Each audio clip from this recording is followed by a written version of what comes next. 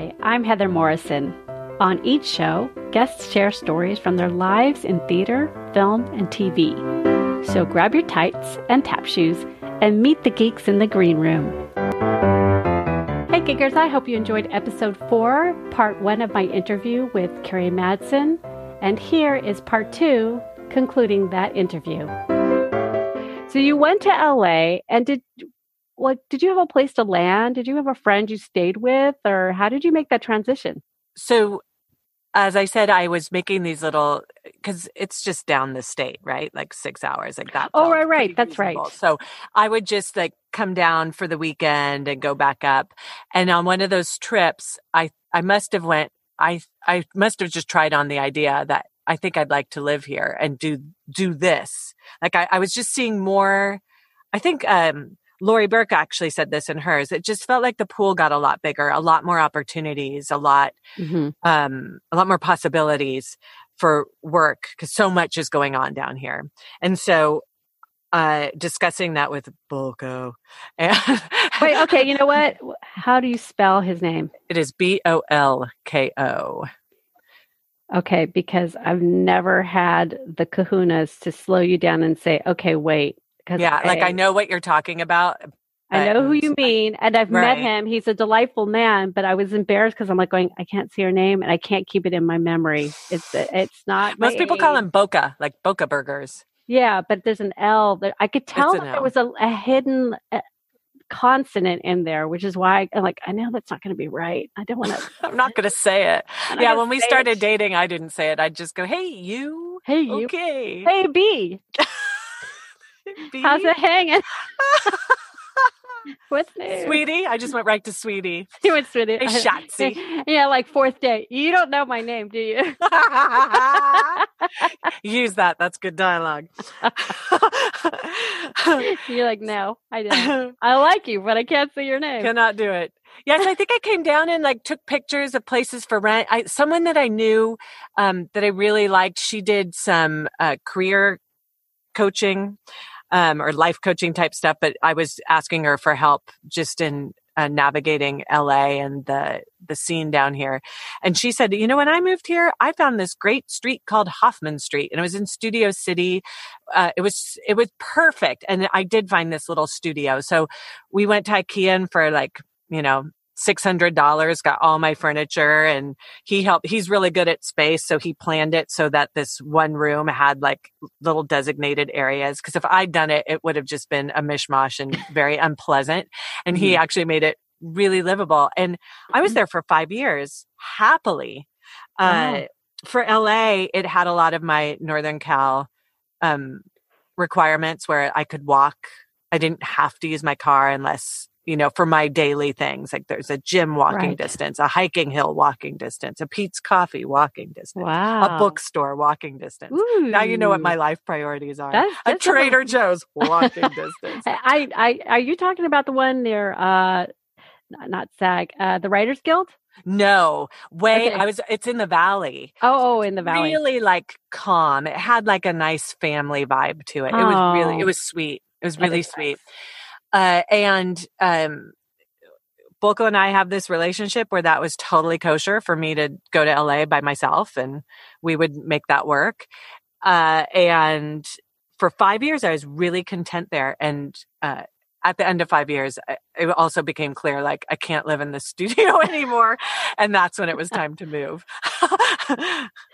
That's awesome. Yeah. And so while you were there, what was like the first thing that you kind of, after you lived there, what was the first thing that you booked? I mean, because when you book, you live there and you book. I know. Like, now I have arrived. Right. And that took forever, really. Like I had interest, I had management and an agent. So I had people who believed in me, and I definitely believed in me. But then it's that alchemy of the right time, the right part, the right everything lining up.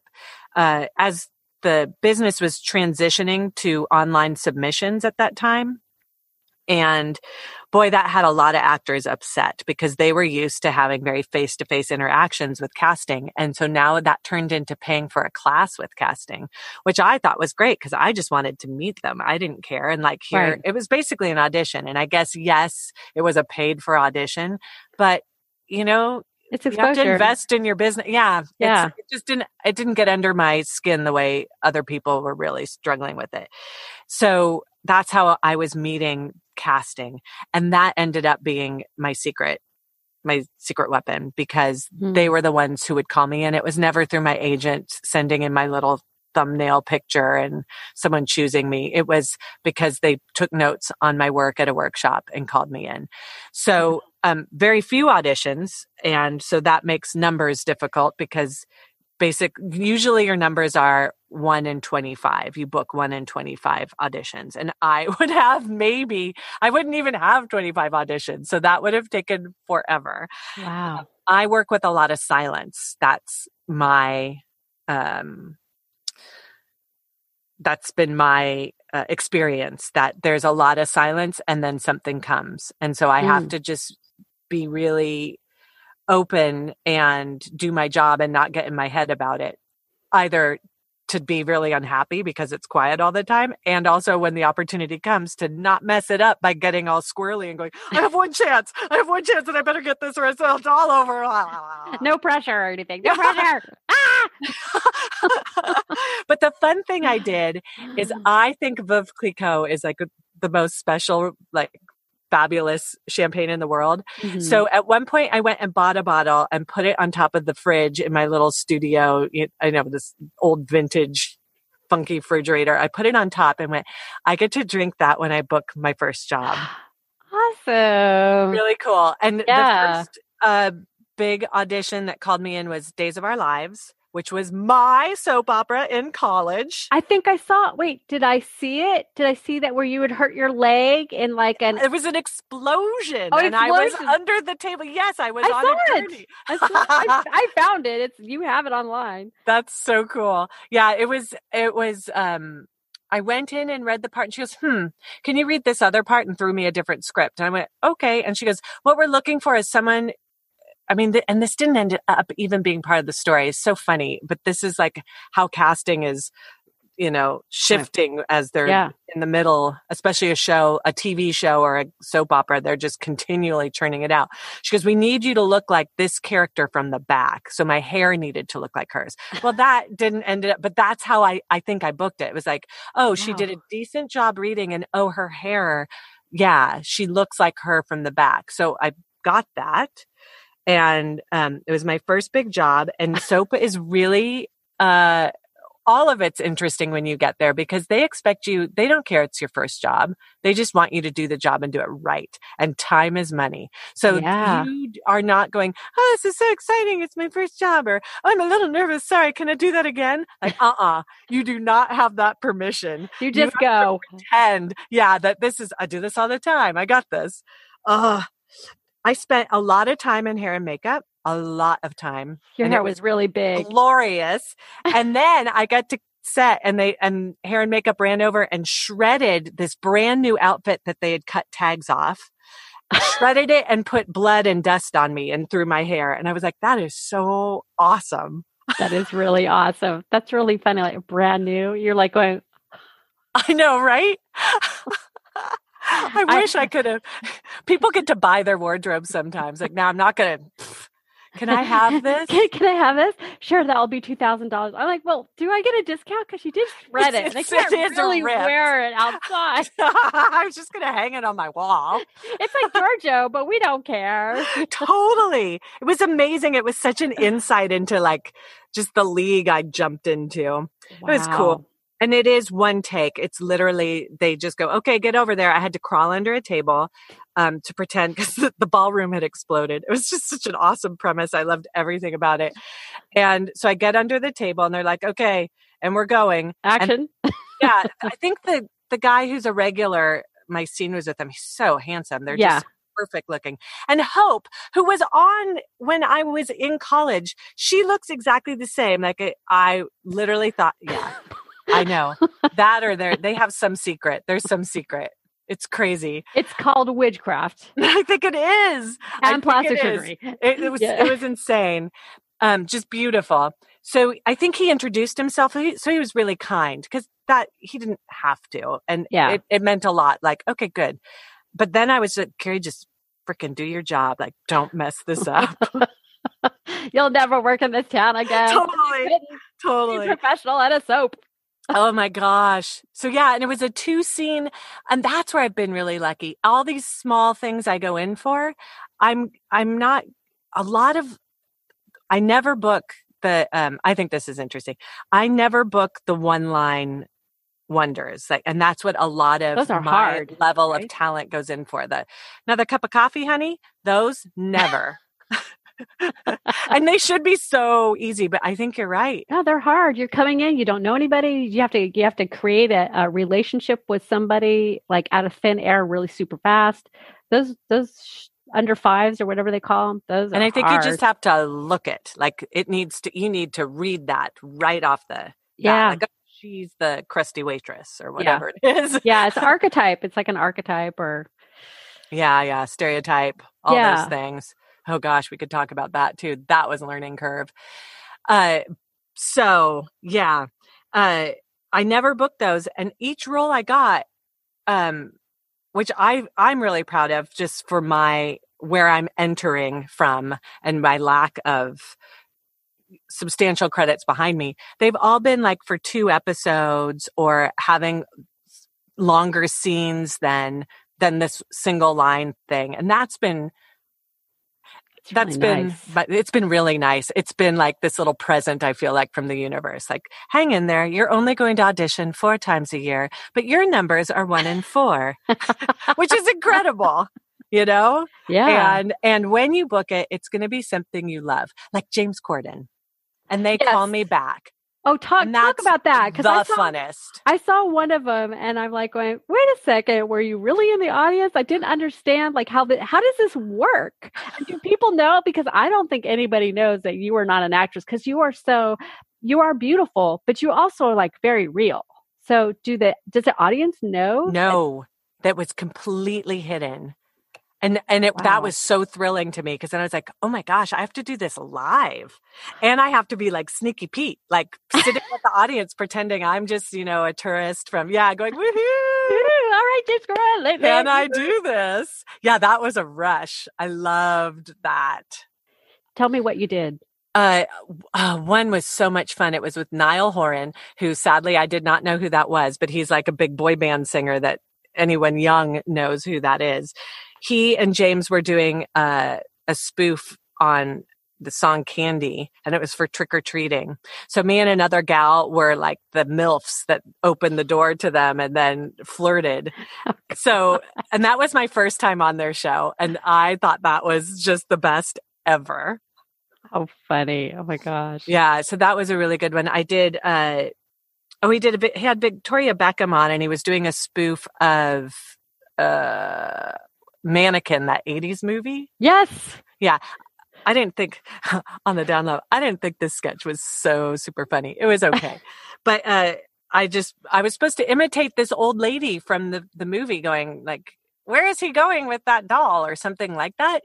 But see, I thought it would be funny if it was me really, like if we made me look like her and I really did it like her, but then they had me just dial it way back and do it like me. And then I didn't. Oh. To me, that wasn't funny, but no one asked me. Stand here, say this. Exactly. Well, fine. What is the one? You're standing with him, and I think you had like a gray sweater. Your hair was like kind of. That's the Christmas giveaway. Oh, so no, he was doing. That? He was pretending he needed to be like Ellen and do a big Christmas giveaway, but his were all wah wah. And what did you win? I forget. Did you give you like a pen or something? I got a mug. Mug. They, I had just been on the Ellen show and won a BMW, so that's what I'm telling them. Like, oh, and so I'm trying to act excited about the mug. Yeah, that was cute. That was really funny. And here's funny. I actually asked if I could keep the mug, and they really didn't want me to. Like, and I thought, it's a freaking mug, man. Like, you would, if I were Matthew Broderick, you would give me that mug, no problem. But because I'm just like here all day long for my 2 seconds on the show Come with on. You should have asked James Corden. He would have handed it to you and made a face. Like, of I course think you can he have would the mug. too. Like, don't even bother asking me that question. I'm busy. He Yes. seems like such a nice person. I don't know if he really is or not. But did you see Gavin and Stacey? Let's talk about this. Let's talk poop. Have you seen Gavin and Stacey? I actually don't know who Gavin and Stacey are. He co-wrote the show with the woman who was on the show. You have to see it. He's so repulsive. It's so amazing. It's a wonderful, funny show. That's where I first saw him, and he came over here and blew up.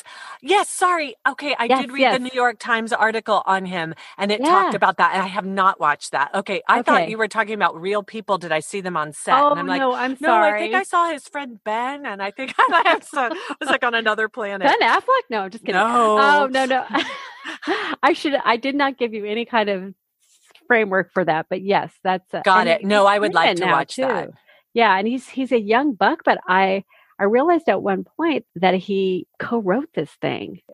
Okay, and I can tell you this, he's such a hard worker. So each time I've been on the show, I have had evidence of how hard he works. He's usually coming from taping or doing another segment into what we're filming. In the instance of the live one, when we did just a quick run through before they brought the audience in, he was going through the jokes and the material they had him doing for his opening speech. And he absolutely weighs in and goes, nope, that's not it. No, it needs to be this, da, da, da, da, da. And he was so, his on-air persona is so bubbly. And that one had such intelligence and like a gravitas. And I was like, it was cool just to see that there is such a bright mind who could write, who could do that Broadway show. What was it? The Gentleman, Two Masters.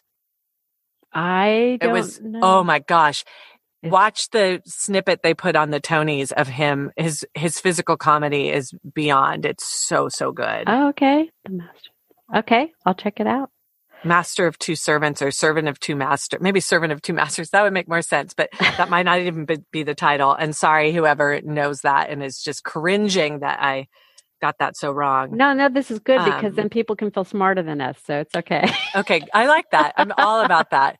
And even when he did the music video, like he steps in front of the camera and it's almost like he's channeling all the material, all the words he needs, all the lyrics. Like he kind of blew me away. And I love giving shout outs to celebrities when they do really nice things.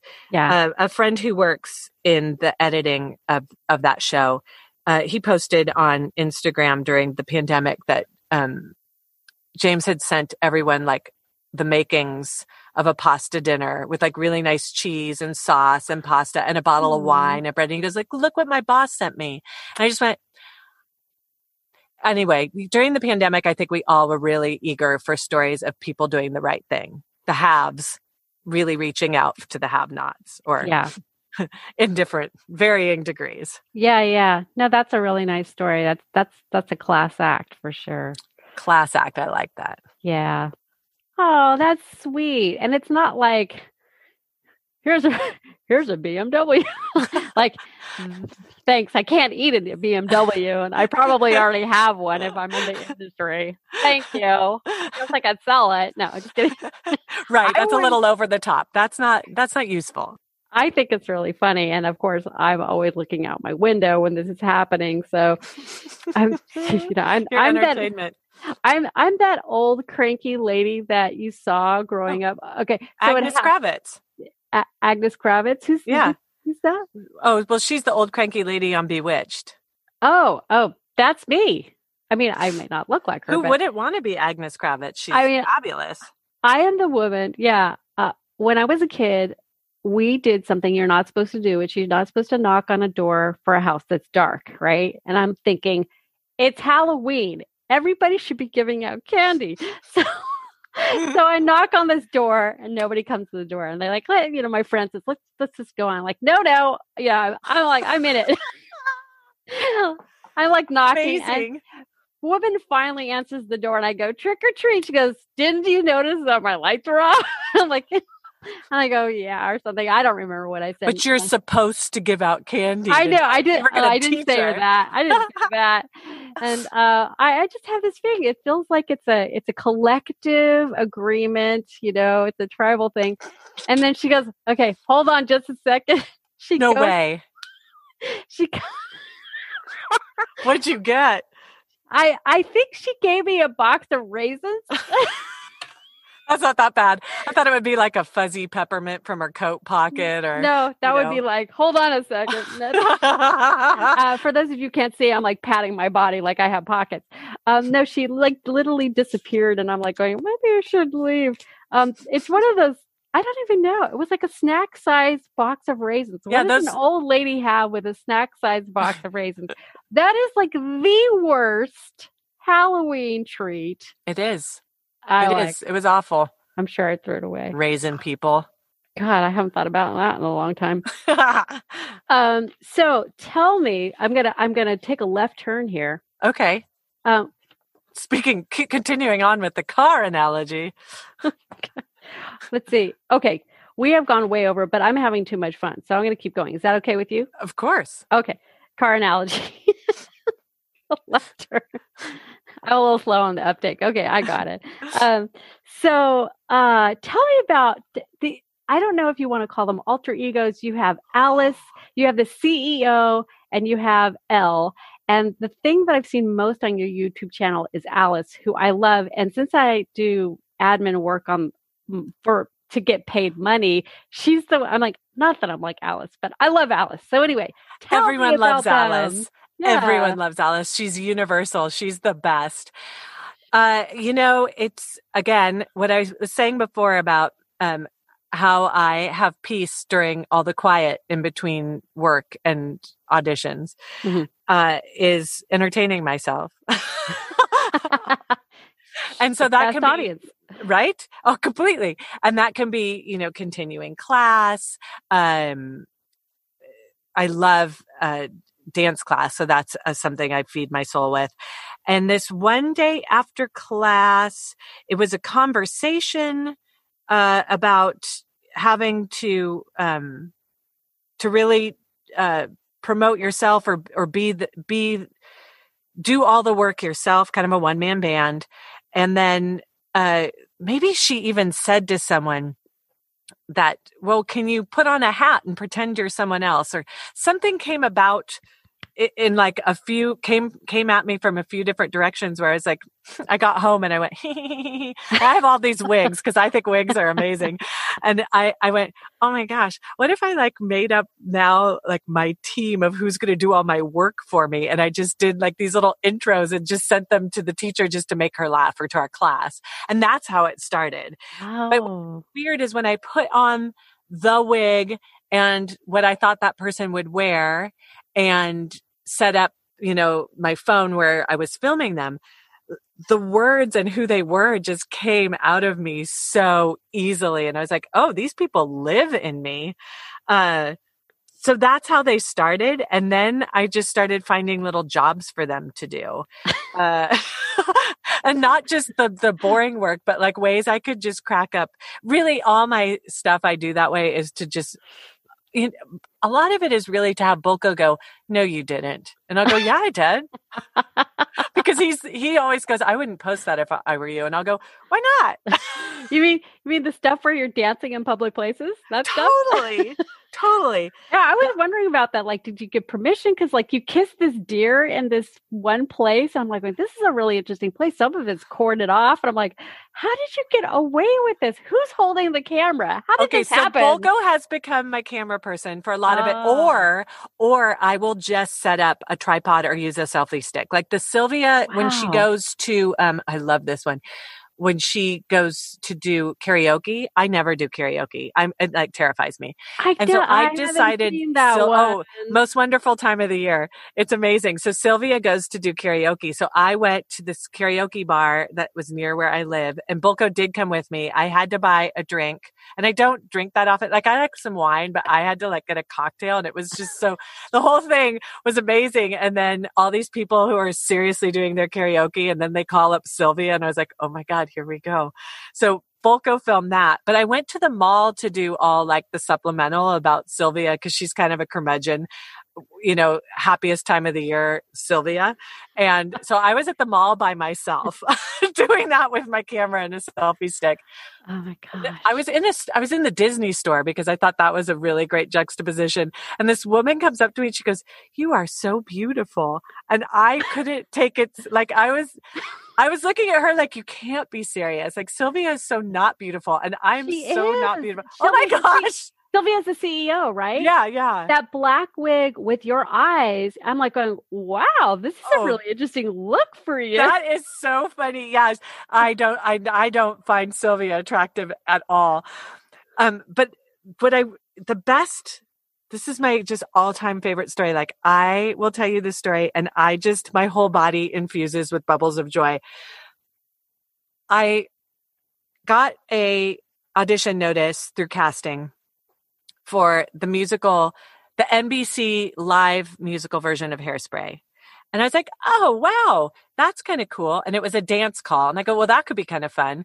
And then as I was thinking about considering it, because that's one that's not through my agent, that's going to be my own gas, not just literally, but figuratively.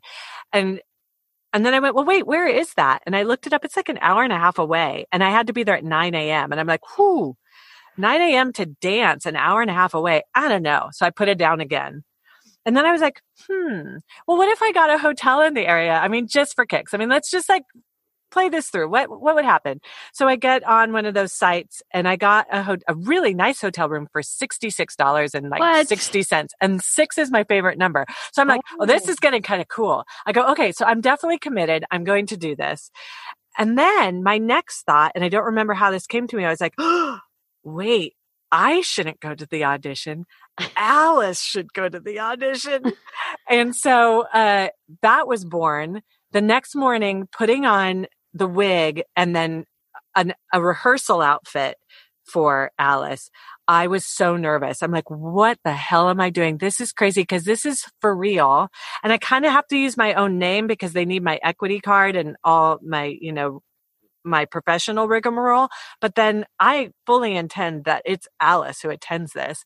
Wow. So, that's so ballsy. Let me just say, so ballsy. And I think thinking about like doing it after like getting to go, I did it. That's the only thing that gave myself permission to follow through. Cause I was so, when I arrived, they were like, okay, here's your number and you're in the next group. Go get ready. And I went, I have to get on my clothes. So I had this housewife dress and I filmed Alice in the bathroom getting ready and then stepped out with my number.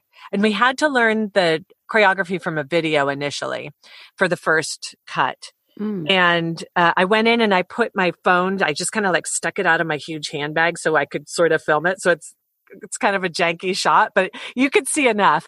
And I am there's one other middle-aged woman there, but she's dressed like all the kids in like bike shorts and a t-shirt. And I'm in like saddle shoes and this housewife dress. And I'm being Hairspray, but Alice is Hairspray. And all the kids are being really friendly to me. So I finish the first one. No competition, right? Totally. I go to pick up my purse, and that was fun. Bye-bye now.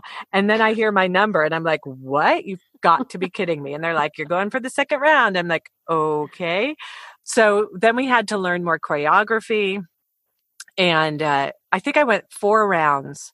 And at one point, this would be my green room. What a green room story. I have another one though too, but we're in it's in a big hotel. It's in a casino. It's even cheesier than that. And so we're in a room that they've designated for us with the wall dividers and such. And this girl goes, I want to be friends with you on Facebook. What's your name? And so I'm like, oh, okay. Well, it's Carrie Madsen. And she types it in and looks up. She goes, and she looks at me. She goes, did you cut your hair? And I'm like, do people not see this as a wig? It is so freaking obvious to me. And I just went, yeah, I cut my hair. And she goes, so cute. Okay. I've seen that picture. It's that young brunette going. Oh my gosh, it was hilarious. So at the end, I was with 12 other dancers. oh my gosh, there was like some jumps up in the air to like a squat. Like my legs were killing. Like I barely had it in me because we'd just done it over and over and over. So it was the last 12 where they chose the one. So I got to the final cut. That's amazing. Makes me so happy. Oh I went up to the choreographer after and I go, why did you keep me? And he looks at me and he takes me up and down. He goes, how could I not? And I've seen the video. I just want to say this in full whatever the word is. What is the word? Transparency. There's another word, but full disclosure. Anyway, full disclosure. Yes, full disclosure. I have seen. I've watched it multiple times. I think it's brilliant, and you're such a good dancer. What I love is how contained. Like I don't know if this is your natural style or Alice's style, but I was looking at you and I'm like going, this is the way my voice teacher would dance. My voice teacher's a wonderful dancer. She's natural, but she's delicate and, very precise. Yes. No, that's very precise. Yeah. That's and I'm like going, I could never rein it in. I am like all over the place. Cause I steady dance too. And I just always wore myself out. I'm like, I got to pull it in or I'm not going to be able to get through the day. I think you could. You just have to put it in as a character. That's all it is. Well, yes, I think you're right. If I saw it as a character, I would from the get-go be like doing that. But part of me just likes to like cover lots of space and that's leap so and stuff. Totally. Yeah, no. I've hurt myself because my spirit wants to fly, but my body's like, "What the fuck are you doing?" I think we all have. Yes. Oh my God, that's such a great story. I'm so glad you told that story. But you said you had another story, another green room story. Oh well, I was racking my brain, and it's interesting because one of the things that you lose when you go from a community experience or the school experience is you do lose the green room because time is money. So they have green rooms and they have really good snacks and really nice furniture, but you don't spend time in them. That's a really good point. You spend time in a dressing room, but the green rooms, no, barely. And when I've been on like James Corden before, when they were hiding me from the studio audience, I saw the green room for the real people. Like I was in a weird room with like as a closet. Broken furniture. Would you mind standing in here? Basically, let me turn the light on for some you. Broken furniture. It was really dismal, like a naked bulb. But the green room where I think Matthew Broderick was on that episode. So their names are on these beautiful purple stars on each of the doors. And then there's this huge room with big flat screen TVs and a pool table and a coffee bar with stools and like really lovely. No one was in there. No one. Maybe one tech guy was like eating a carrot stick, but nothing. So green rooms like that leisurely, I don't know if it's, it almost feels sometimes like it's busy equals important. So, Yeah. And we're paying you, right? It's kind of like the thing when you're a PA. I have a friend she used to joke that she was the oldest PA in Los Angeles because she went down when she was 35 and started working as a PA on set. She says, you do never sit. She says, it doesn't matter if you have nothing to do. You always have something to do. But if there's any kind of downtime, you do not sit. And so, so that's why it is. PA is profession for a young person. For sure. Has a lot of stamina. I also want to talk a little bit about Good Girls Revolt and Gilmore Girls and we're going to run out of time. No, we're past running out of time. This is going to be a super long episode. Really fast. Like a comedy. Good. Okay. So you obviously worked with Anna Camp, who actually I recently heard she had COVID and she's still regaining her taste. Like she can't taste things very well and her sense of smell. That's one of the, so she got really sick and I loved that show. I was so disappointed when they did not re-up that show because it was so well done and so timely. Had And you such were so potential. amazing. It had such potential. Yes. Yeah, Oh, that it was totally interesting. did. It's well, what we were saying about Merrily We Roll Along, the tragic 4 performances and it dies. Some things, it's the window. Like sometimes you just miss that window where a show gets to be a hit and moves on or gets closed down. Yeah. And it felt like, I can't remember now why I have this impression if I saw the writer or if I just read articles, but it was that somebody somewhere wasn't a fan. And they had the power to just say, nah, and they weren't able to. Such a shame. I know. It's interesting. I think about that a lot, about when something is successful, a business, a show, a something. It's pretty interesting to wrap your brain around or think about. But here's the tragedy for me in that. The most fun was going for my costume fitting, and they had all these beautiful vintage clothes, just beautiful, including Ferragamo shoes and everything from the time period. And because my character was wealthy, these clothes were just scrumptious. And so they fitted me not for just the episodes that we were shooting, but for going forward in the storyline. Like I had a wardrobe for Christmas and a wardrobe for this. Like they call it building a character's closet. So I'd never had that before. And it was really exciting. And that, I mean, so stupid, but that's something that I mourned when I didn't get to wear all the clothes. We didn't get to wear my closet. And the clothes that you wear are so amazing. Oh my gosh. Fabulous. That pillbox hat, that was amazing. Totally. I know. Such a great show. Well, all they need to do is the time period isn't right. Well, you just have to be on Mrs. Maisel then. Oh, that's all I can say. Fantastic. That would be show. A great fit for you with your talents, and you'd get that time period. Oh my God. They're New York. Hey, you did Gilmore Girls. You got an in. Think of all the people that woman has met over her years of writing. I mean, how many years was Gilmore Girls on? I think it was on like 7 years. Plus, they did that A Year in the Life, and they're doing a reboot. Did you know that? They're doing a second Year in the Life. Year in the Life of. Yeah. Wow, and it continues. I know. I was kind of disappointed, I have to admit, because I was such a huge fan, and I was just like going, this feels like a really good facsimile for most of it. And then it started to feel pretty good, and then it ended. And I'm like, oh, well. What was it like working with Kelly Bishop, who was in the original chorus line? What?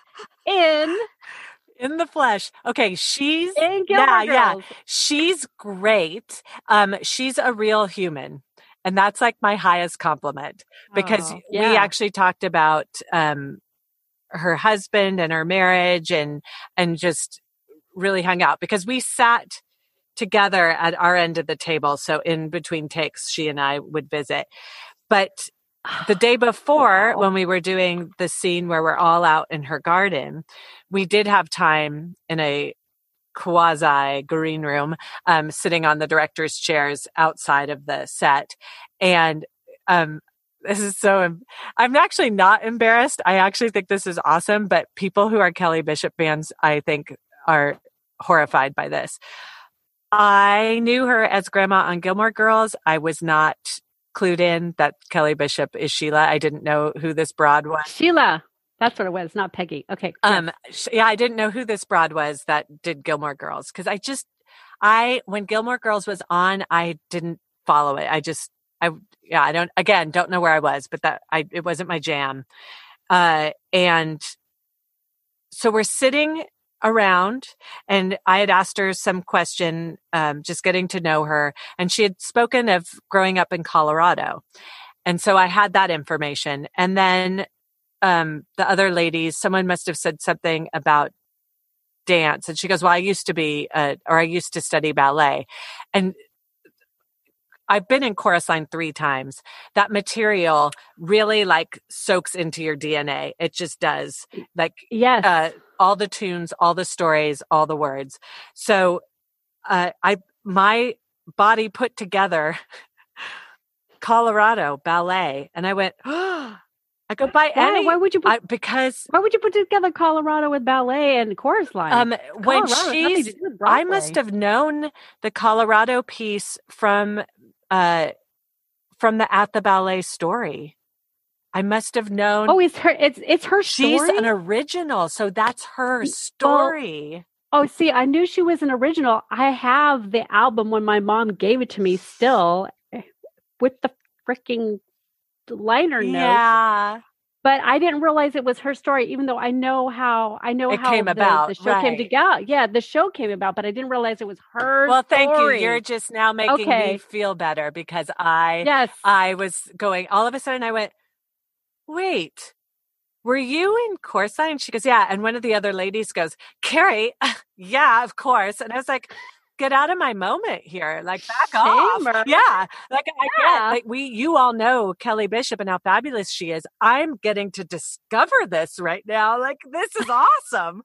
Yeah. Fuck you. Yeah. So I put it together myself, and I was so pleased. And then to go, oh my gosh, that's amazing. You were part of that Michael Bennett workshop. And yeah, it was really cool. So not only is she a great lady, people like that, you're like, I'm so glad you had your success, and thanks for sharing that story with the world, because Corsine's just theater history, but beyond that, it's part of the bones. lore. Yeah, it's part of anybody who's come from theater. I just feel like it's somehow a part of your story. If it isn't, I just can't imagine how it could be. It's so true. At different times, different characters are you. It's really true. I mean, that was me. I danced around my living room. I mean, literally, who didn't? If you were dancing or into musical theater or just artistic, you danced around your living room. I did until somebody came home, and then I would dash out of the room and go. I didn't do it for anybody. It was not public, not for public consumption. It was for my inner audience stardom. Of course, cool. But yeah, I never did that show. I think it's funny. I never did Oklahoma, but I did do Once Upon a Mattress twice, and I've done some weird little shows, like an Archie and Mahitable. Very weird little show. I played what did I play? Not a bumblebee. It doesn't matter. Anyway, I don't know that show. It said there was a comics, I think, from the 1920s about a cat and a cockroach. And believe it or not, they turned that into a musical. Amazing. Actually, it could be kind of charming. It actually was. It kind of reminded me a little bit of Cats, but I hate cats so repulsive. Much. Archie Mahitable is good though. It was fun. I had a cute little costume. I had antennas, and I had this red skirt with polka dots. Oh, adorable! So I was happy as a clam. As adorable as a 45-year-old woman could be, 37-year-old woman could be in a ridiculous costume. Yep, you are. You embody cute. It's true, and you could totally carry off polka dots. It's true. Oh my God. I will have to find a picture and send it to you. Oh, please somehow.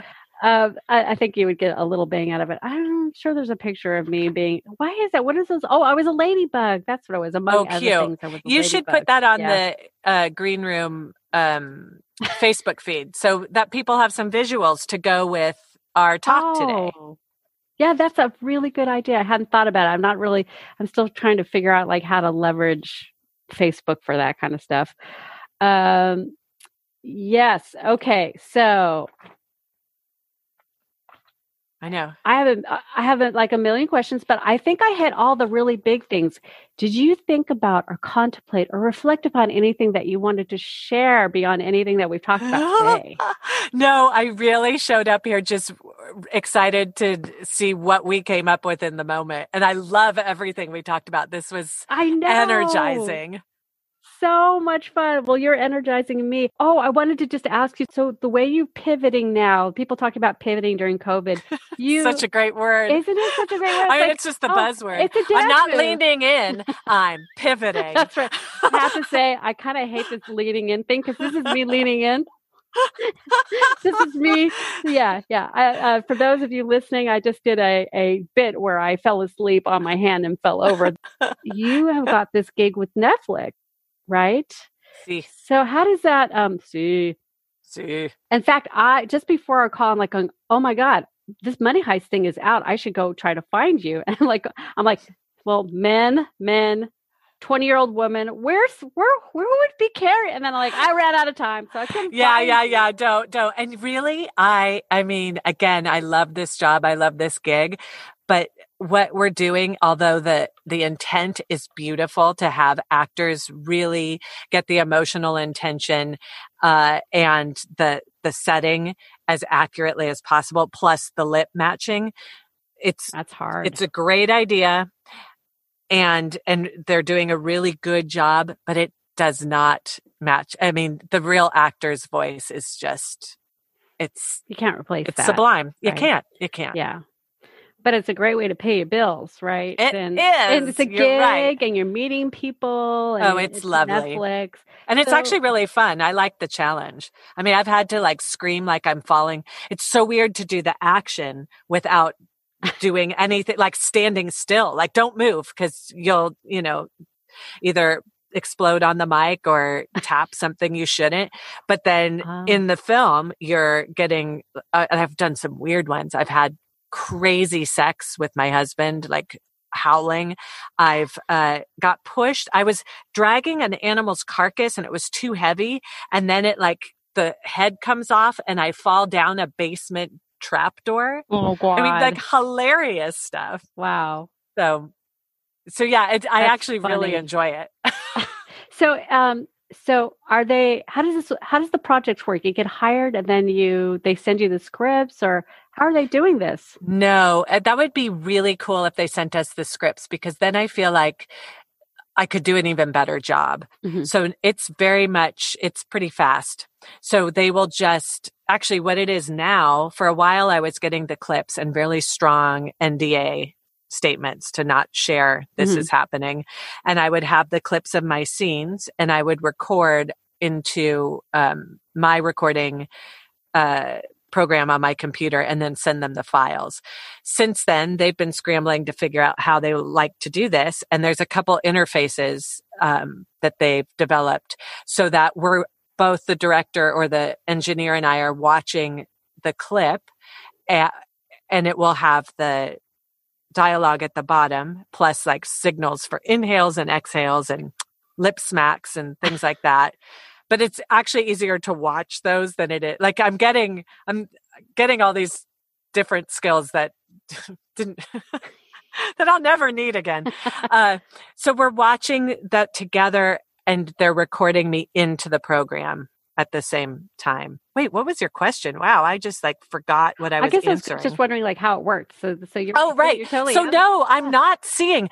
If it's a series and it has an arc, I'm blind. I'm doing this woman just based on how she did it. I listen to her in Spanish or her native language, and then I do my best to copy the intent and the tone. And then maybe a few episodes later, I'll go, oh, now I see what I was doing. So it's very weird. But I guess that could happen the way they write now, too.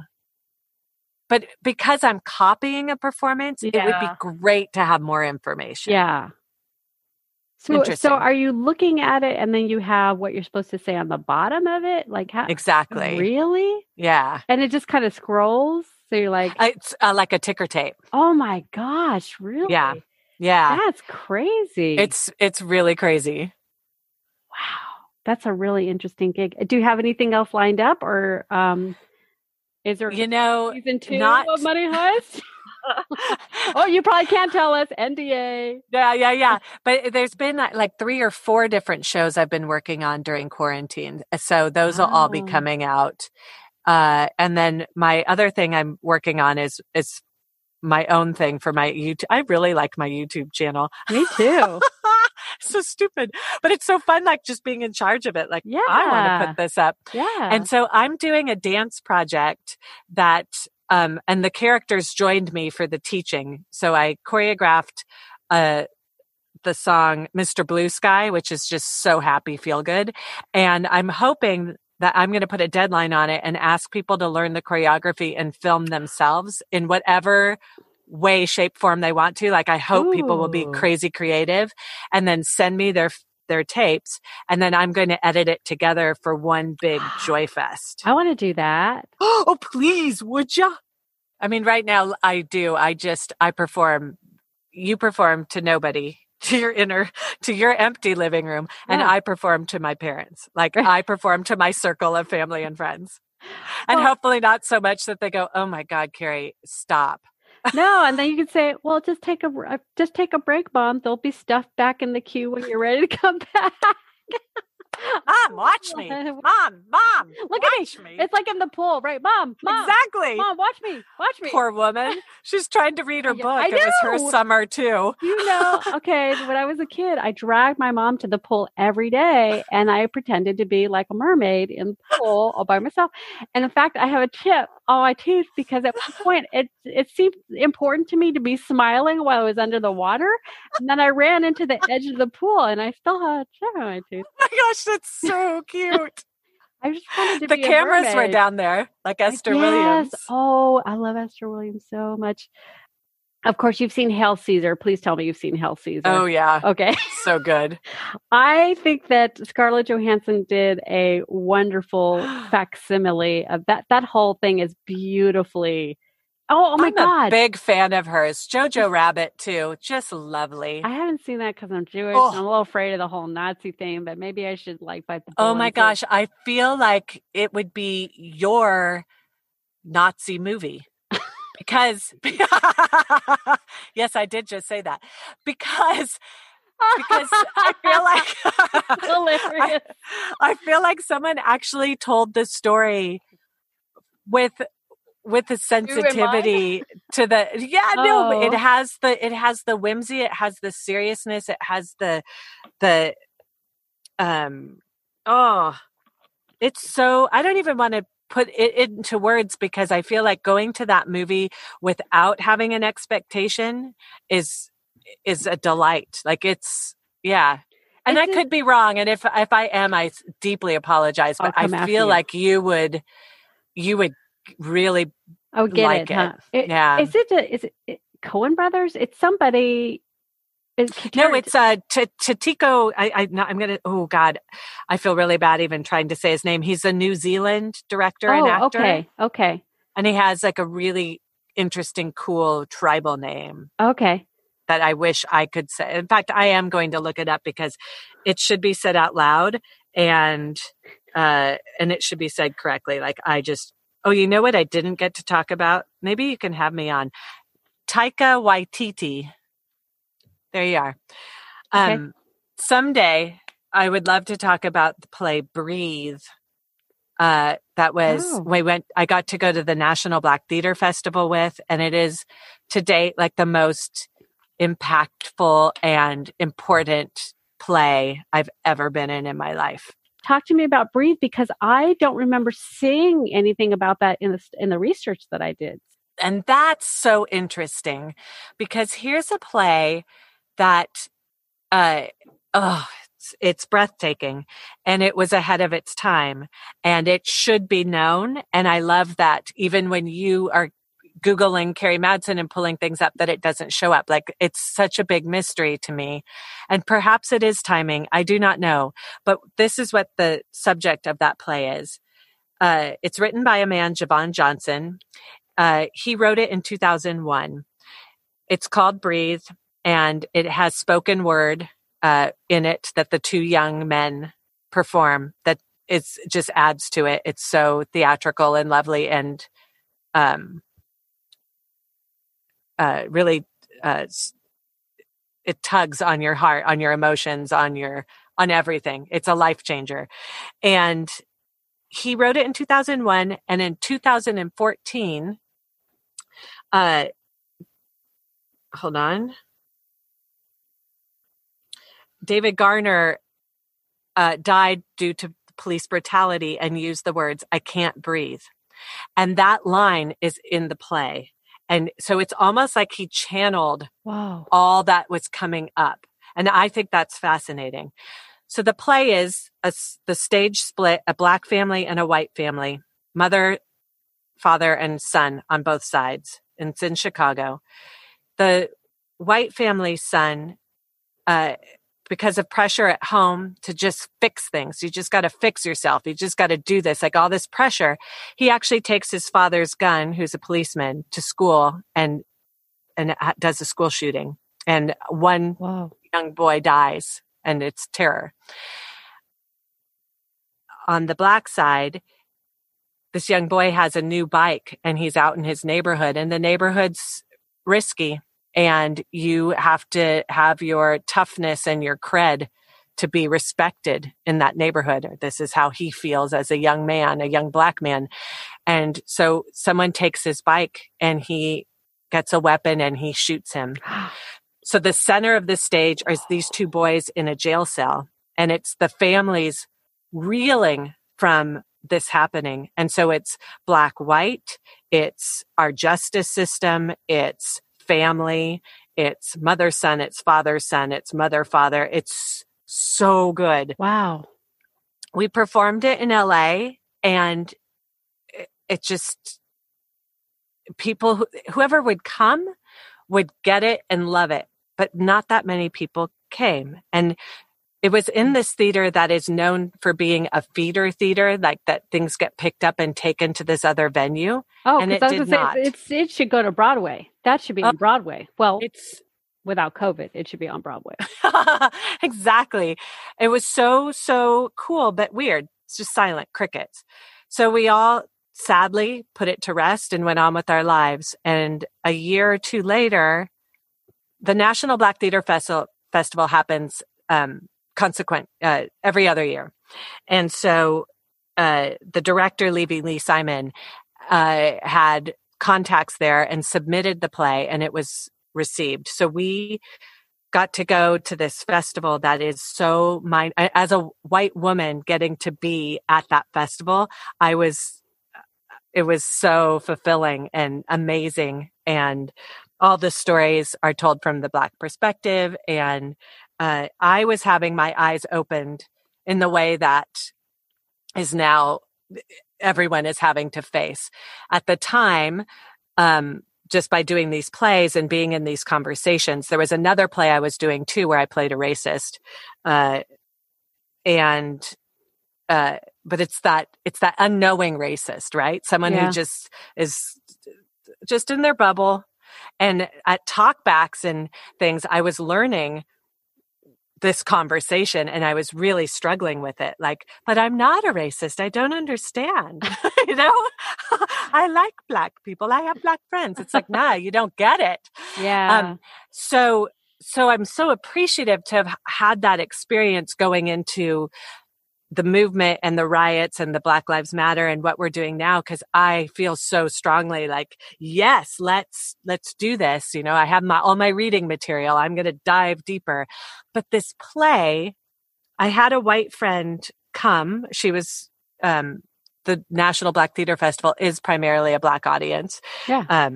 And she came to see it and was blown away. And I was like, can you imagine if more white people could see this play? Like, theater is so visceral, right? You just learn so much.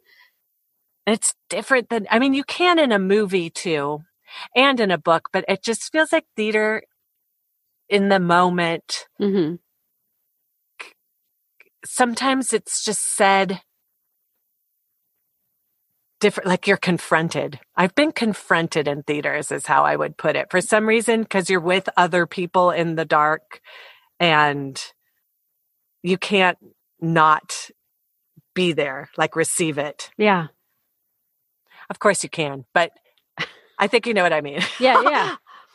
When something's important, I contradict myself because I start circling it, looking at it from other perspectives. Right. But I think I'll just leave that as it is. So performing there was literally one of the most proud moments I've ever had. It's a difficult play. It is, both the other gal, Lynn Ross, who played the Black mother, she and I were both ill when we went to the callbacks, like so nervous in our stomachs about having to go to where this script was going to ask us, that we had just anxious, like, why am I going to this? I don't even want to do this. Like, all this weird self-talk that we would often bring up during the process and go, remember that? And would you have ever changed this experience to now just be scared of it? No, it was, I've heard rumors of, their funding receiving funding to take the arts out for training that would be used for race sensitivity and cultural awakening. And I love that idea. And I would love for that play to find its place. I don't need to be part of it. I just need the play. I mean, and I'd love to, but I don't. It's the play that I would love to see have breath. And it comes full circle, ladies and gentlemen. It comes full circle. Well, maybe you could be one of the producers or something. Like, if you could bring it to Oakland, that'd be interesting. Right? Bring it to New York. In the age of COVID, maybe there's some way to do it, record it, and see if you can dangle it in front of PBS or something like that. Get it so people, or even just do a big, raise money, make it as a, the way they shot Hamilton, like shoot it as a theater performance, not a movie, and then have a website and you buy the movie for $1 or something to pay for it. Something like get it out there, get some publicity, have a launch, treat it like they already have a product. They just need to shoot. They do need to shoot it. They'd have to. I know. Those are all really good ideas. Yeah. So thank you for letting me talk about that because it's like, yeah, that sounds like it was really important. And I did want to ask you to talk about glass ceilings too, because I tripped over that. I'm like, you started to do it and literally like your run was aborted. Yeah. We got opening weekend. And then by the second weekend, the producers were sending out emails like, are you guys comfortable? And, people were weighing in, yes, no, maybe. And about that time, the decision was taken out of our hands that it had to close. It was in a really cool space down here called the Rockwell Table and Stage. So you can have food and drinks, and it's an alternative space. Mm-hmm. There's a place for a band up front, but the stage was in the middle of all the tables and stuff. So it's really cool. Okay. Yeah. Quite magical, a terrific cast, and then the content was just about women's stories being heard. And what was interesting when we did the first reading, because I auditioned actually through the online Actors Access. So normally a musical's in person. The callback was in person, but all I had for the callback were my sides. So I'm playing like a Hillary Clinton type character, someone who got so far and still didn't make it. Although the story is hopeful, that didn't really encapsulate that very well. But while we're reading the script, so I'm hearing it for the first time, I was like, I didn't know that. Like, I was meeting each of these women as a woman. I didn't know these women. Mm-hmm. It's kind of like right now people are just hearing about the Oklahoma Black Wall Street, that was just unknown, right? I haven't heard of it. Oh, yeah. Tulsa. It was a massacre. Oh. An absolute 1920, I'm not going to have the year exactly right, but an entire Black town that was very affluent, completely decimated. Oh. Yeah, you never heard of it. It was a KKK skipped thing? from history. Yeah, definitely white supremacist or a race issue. Yeah, terrifying. And so, wow.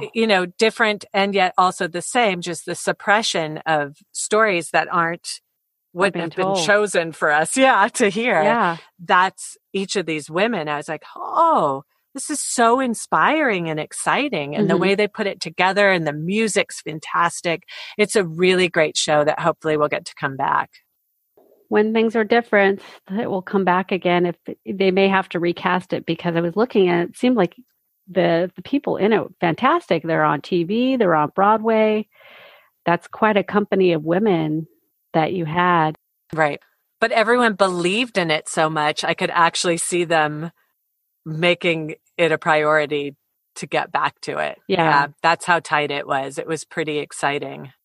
I did go to the website. I think that they are trying to raise money. They want to take it to Broadway. What they should do is bring it up here and do it at Berkeley Rep, because Berkeley Rep has done a lot of things that feeds to Broadway. That's true. You know what I saw recently? In the last few years, I treated myself. Actually, it's so affordable, crazy, to Amundsen season tickets. So that's where all the Broadway tours come through. So every couple months I was, and because I was going by myself as like this great date with myself, I'd have this cool, great seat. I'd be meeting experiencing whatever show it was with whoever was sitting next to me and just going, this is amazing. Wow. But I didn't know what I was going into really. And I was so blown away. Was the show Come From Away? I haven't seen it, but I know of it. It's theater brilliance. It's an ensemble. It's simple staging. It's everyone morphing into different characters, great music, and an uplifting it's an uplifting story and ending, but it's an uplifting human, in like the humanity in it. Everyone's aligning with the right things. It's so brilliant. Wow. That's the type of musical I'd want to do. Or I love Ragtime. I'd do that again in a heartbeat. I saw Ragtime. I love Ragtime music because, as you know, I heard it. It's so cool. But anyway, that show. Anyway, Ragtime. When it ended, I saw it at TheaterWorks first, and when it finished, I just sat in my seat and sobbed. Something about the melody is so haunting. Like it just kills me. Yeah. Something about that show also reminds me of, this is not the name of the show. What's the one about the Titanic? Is it called Titanic? The musical? Yeah, I think it is. Talk about depressing. There's one great tune in that show, and everything else is like, did you just hand out razor blades to the audience? Because I just want to kill myself after listening to the show. It's just, that one was, I don't know why they did that. So, but yes, you do. Everyone died because of Kate and Leo and the success there. That story was in like the atmosphere. You're right. And it's so funny because when I think about the Titanic, but I think I actually had the CD at one point because I used to buy everything. It reminds me of Smash. Please tell me you watched Smash. Oh, yes. I loved Smash. So the whole thing where he decides, when the character decides to, Christian Borle becomes the director and he wants that airplane. Yes. Oh my God. Totally. I just can't get the airplane pushed in. Do we really need an airplane pushed in? I'd forgotten that. It's really funny. I heard a rumor that somehow they're going to mount the production of whatever Smash would have been, the stage part of it. And my God. Actually do the show. That's funny. I want to see that. I've seen it so many times. I'm like going, I get a little tired of the soap opera part of it because all I really want to see is the theater part of it.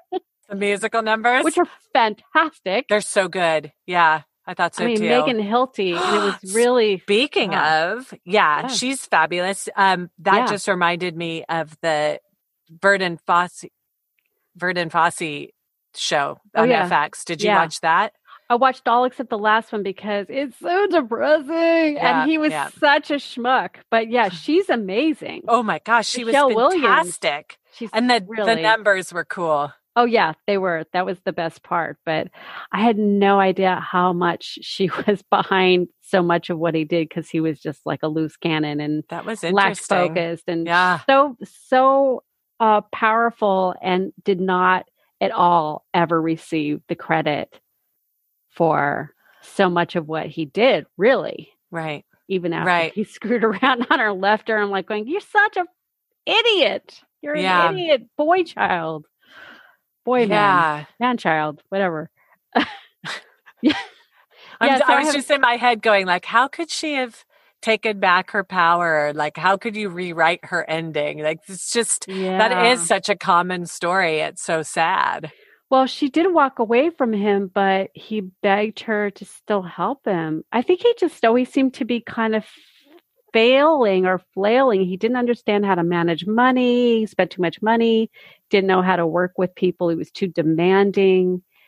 And I thought that, what's his name? Did an awesome job. Oh my gosh, he was fantastic. He was fantastic. He's so good in everything. He is. Oh my God. I'm a big fan.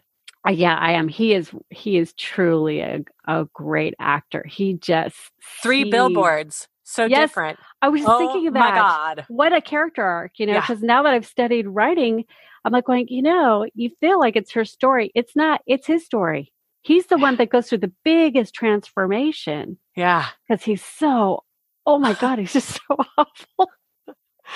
He can't get it together. And I did like how they would, in his mind, take it back to like him being a kid in vaudeville and working so hard. Oh, you're talking about Fosse now. Yeah. Oh, yeah. Sorry. Oh, you just did 3 billboards. Got it. Yeah, sorry, that's sorry, right. Sorry. That's what I meant in Bill. That you thought it was her story and it was actually his. Yes. Yeah, because sometimes you see a movie, you think it's about. Right. Because they seem like they have a bigger part, but to me.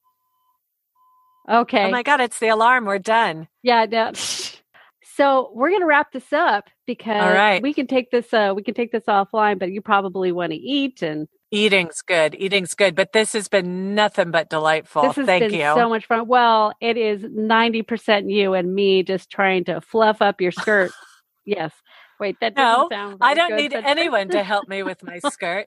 I'm an independent woman. Carrie Madsen, thank you so much for coming and being with us today on Geeks in the Green Room. It's been a total pleasure. The pleasure has been 100% mine. This was so great, Heather. Thank you. Oh, thank you. It would make me really happy if someone enjoyed listening to this as much as we enjoyed saying it, but that seems far-fetched. I know. I mean, it's a pretty sweet gig that you've created for yourself, I gotta say. And that concludes my interview with Carrie Madsen. Thanks for sharing your time with us today. I hope you enjoyed this podcast as much as we had making it. Check out the show notes for info and links mentioned in the show. You've also been listening to Scott Joblin's The Strenuous Life from 1902, generously provided here by Ragnar Hellspong's wonderful website, ragsrag.com. Share the love by giving us an awesome review and rating on Apple Podcasts. And please pass the show around to your friends and family. And remember to subscribe here wherever you listen to your favorite podcasts. If you want to get into the act, like the Geeks in the Green Room Facebook page. I'm your host, Heather Morrison. See you next time on Geeks in the Green Room.